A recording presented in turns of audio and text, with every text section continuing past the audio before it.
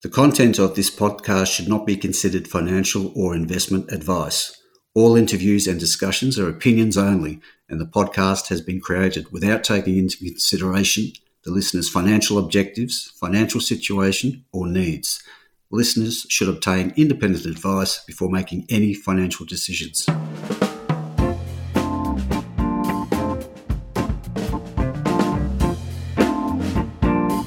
G'day, this is Barry Fitzgerald, Garimpeiro columnist for Stockhead. Welcome to another edition of the Explorers Podcast. Today we're catching up with ChemX Materials, trades under the code CMX. Last sale was at 12 cents for a market cap of just under $12 million. Now, ChemX Materials just think of it as a high purity materials play that's plugged into the batteries thematic. Specifically battery manganese play in South Australia and a high purity alumina play in Western Australia. Now, when I say play, I don't mean as in play around in the garden. I'm talking about serious projects, one near Kimber, which is the battery manganese one, and the HPA one in WA involves establishment of a plant that will lead to qualification of foreign material for the battery space. Now we've got Mark Tory, the MD, to give us a rundown on what the company's up to and what to look forward to in the future. Now Mark's a fairly recently arrival to the company, but he is fairly well known in mining circles. But we'll get Mark to give us a bit of a background on himself, and then we'll kick off into the projects themselves. So with that, g'day Mark, welcome to the podcast. Yeah, hi Barry, thanks very much. Glad to be here. Bit of background on myself. I've joined ChemX based on the thematics, as you've said, in relation to the battery materials space. Very interesting time for the company. I've moved in from Northern Minerals, which is a rare earth company. I was CEO there for the last couple of years and was CFO there for 8 years before that. So I spent 10 years there. Built a pilot plant at Northern Minerals up in the Kimberleys in a flow sheet that's very similar to what the flow sheet will be for our high purity manganese.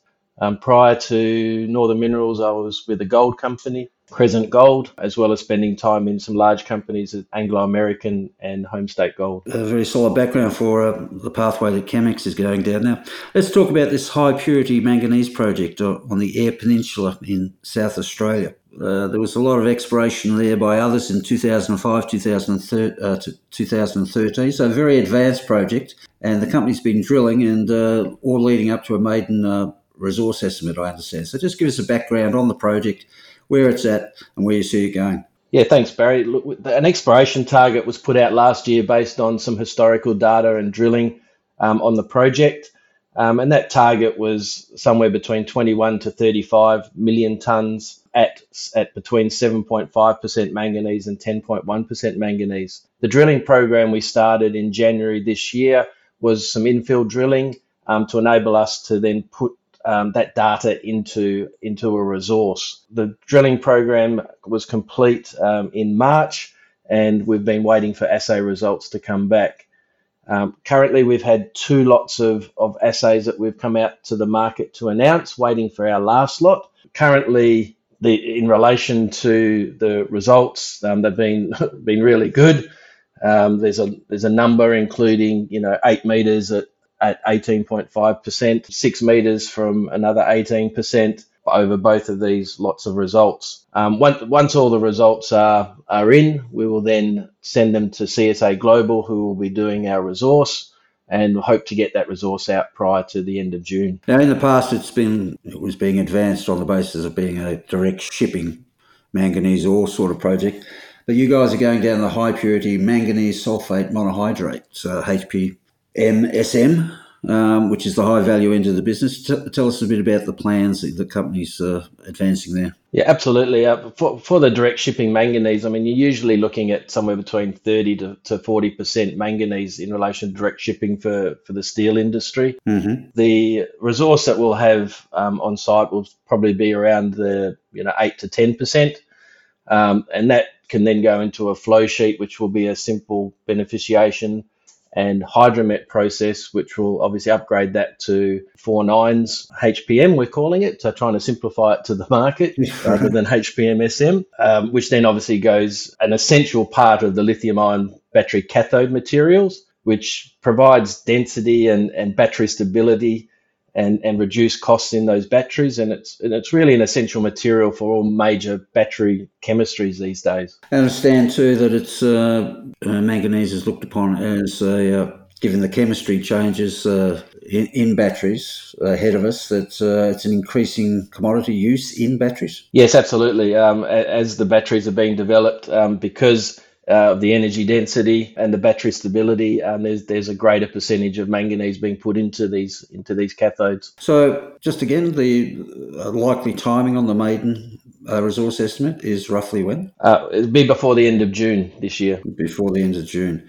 Okay. Ahead of it being released, of course, I was just wondering, are you expecting to reach critical mass for your future plans? Oh, absolutely. Based on the results we've got to date, and just remember, we've only been looking at less than a third of the total strike length of the deposit. And, I'm hoping to get somewhere around the vicinity of approximately 10 million tonnes at around 8 to 10%, which is well within our exploration target. Look, and if we got that would be the equivalent of around, let's say, roughly 20 years of what we would want to do for a production schedule. Now, not all manganese is suitable for the HPM. What work have you done at the project to confirm that you've got a HPM project on your hands? Yeah, look, we've been doing lab scale test work, both on the beneficiation and the hydromet side for the manganese.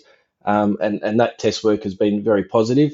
So we just keep building that up to a stage where we can look at commencing a PFS for a pilot plant, probably some stage at the end of the second half this year. And just to give investors a bit of a feel, are you able to give us, what's a ton of 30-40% concentrate shipped off value-wise compared to what HPM is worth? No. Sorry, short answer. Look, and I know it's flippant, but the reality is, in relation to these, it will revolve around your offtakes that you'll have directly with suppliers. Mm-hmm. So I guess in that regard, we signed an MOU with a company called C4V just recently. C4V is a global leader in lithium-ion battery technology and is involved in some of the world's largest gigafactory developments, including here in Australia. And the reason we did that is to enter the qualification process for our company's HPM project and work towards a potential offtake with them. For any battery material supplier, entering qualification is actually the first important step to ensure the company is able to meet the specific requirements of battery chemistries. A C4V, are they a listed company or are they independent? No, they're a private US company. Right, and their specialisation is what, intellectual property around battery chemistries? Is it? Correct. Right. Correct. Okay. And tell us, the MOU contemplates what, a growing relationship between the two companies? Correct. Yeah, it's a pretty open relationship in relation to working towards the offtake. And any other assistance along the way. It's really, as I said, to get that qualification process underway. Now, the whole battery space in the opening months of this year, there's been a bit of a downturn. Prices in lithium particularly have come off what were fantastic highs to just fantastic prices anyway. But I'm just wondering how you see that whole battery space evolving as the years ahead. The battery space, if you believe the thematics around electric vehicles, the battery space has just got to keep growing. And obviously with political tensions with China, etc., there's looking to be a supply chain outside of China. So the only way this battery industry can go is grow. And whether that's growth in Australia or growth through North America, Europe, there's going to be growth. And obviously with growth comes either regular pricing or increased pricing. Now, just on C4V again, US sort of based, and we've seen a big change in the Americans' approach to what you were just discussing then, particularly with this US Inflation Reduction Act. Do you see that as a bit of a game changer potentially for projects like your own? The IRA is a huge game changer for everyone in the battery space and the permanent magnet space as well. In relation to EVs, the US is leading the charge in relation to getting these financed, and the reality is the Australian government's really got to get on board. And if they want to see the industry stay in Australia, they need to get their funding right to make sure that companies like ourselves actually stay here and the technologies don't go overseas to where the funding is. There's Eyre Peninsula, not known to many as a mining province. There is a big copper project there owned by Rex Minerals that's being advanced. What's it like as a part of the world to operate in? Look, it's great. I'm actually heading over there this afternoon to catch up with some environmental guys to look at starting our baseline studies for environmental, to look at getting a mining lease on the property. That's obviously a couple of year process to get that done. Look, we're on farmland, so we're obviously dealing with farmers over there, which is very different to what I've been used to up in the Kimberley. But it's great. There's some great support in the community for a potential project to go there, and we're just going to continue those relationships and make sure we keep building on them. Now, I mentioned at the opening that battery manganese is a big part of the story. You're, of course, well known for your HPA project in WA. What's the latest there? Yeah, look, we're continuing to run our micro plant in O'Connor here in WA, which is to optimise the process under continuous operation to look at achieving 4.9's production quality, which we were able to do at a lab scale, and create samples again for qualification with potential customers. Process itself that we've got within the microplant is very close to 4N and requires really high detection limits. We've recently commissioned an internal laboratory with high purity analysis equipment to increase our speed of turnaround and improve detection limits to parts per billion. This will also assist when we're looking to further progress our testing to a 5.9's product. The process itself, the HPA process, uses a widely available chemical feedstock. It's basically scalable, modular. It's independent of any mine production, and we'll be able to produce different product specifications for individual customer needs. So the future for that project will be confirming 4.9's production and then seeking qualification with HPA end users. Yeah, so within the microplant, when we achieve the 4.9's, we'll then look at building a pilot plant in O'Connor in the warehouse where we are at the moment, which should be in the second, start building that in the second half of this year. And while the pilot plant will be operating, getting that towards 4.9's, our micro plant will be working towards the 5.9's. Okay, so again, with this one, there's some particular IP around the process? Yes, correct. We've got a patent that's been lodged in relation to the HPA process. And how do you see the HPA market evolving? Oh, look, again, it's similar. I mean, there's a number of different markets for the HPA. So it's used as an essential coating of separators in the lithium-ion battery. Mm-hmm. But when we get to the 5.9's, it's also a synthetic sapphire for LED, microchips, semiconductors, etc. Right. So there's a lot of uses for it, and those uses, as you can hear from what they are, they're only going to again increase in demand over time. So can see the market for those increasing as well. Now, obviously well advanced in two key project areas there, both of real interest to the investor base, but I'm just wondering, the market cap, 11.6 million at the moment. What is it you think that will need to happen for the market to get on board and re-rate the stock for either the manganese or the HPA? Well, I think it's a bit of both. You look at both. I mean, we're concentrating on the manganese and keep working on the HPA. But for us, to me, what I want to do is make sure, coming in as basically new leadership, is to put to the market what we want to do. Which is what I'm doing at the moment.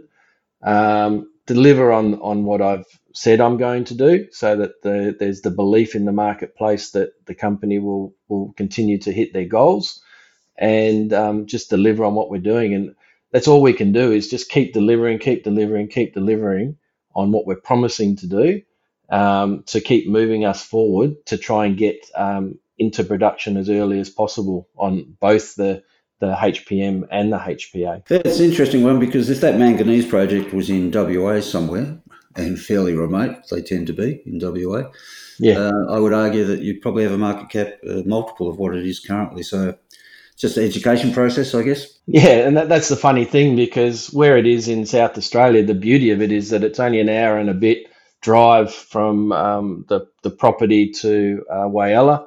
Mm-hmm. Whyalla has existing infrastructure there in relation to building a hydromet plant, and as well as existing staff, people, and looking at putting a hydrogen plant in there again, because green, being green is also very important. So, we're actually in a very good space where we are compared to being in remote WA. And I agree with you, it's frustrating that the market cap doesn't show it. Although I guess we have seen an endorsement of the project from CVC4V. Yeah, correct. And we're going to continue to keep going down this path. I mean, the reason why we're focusing on the manganese is that's where we're getting questions and queries from OEMs in the market, etc. Because that's where they're seeing the technologies going in the battery space. Okay, now we might be repeating ourselves here, but just to finish up, we'll wrap it up for investors, and if we can, give them a feel for what they should be looking out for in coming months. Yep, we're looking to get our last lot of assay results out in the next week or two.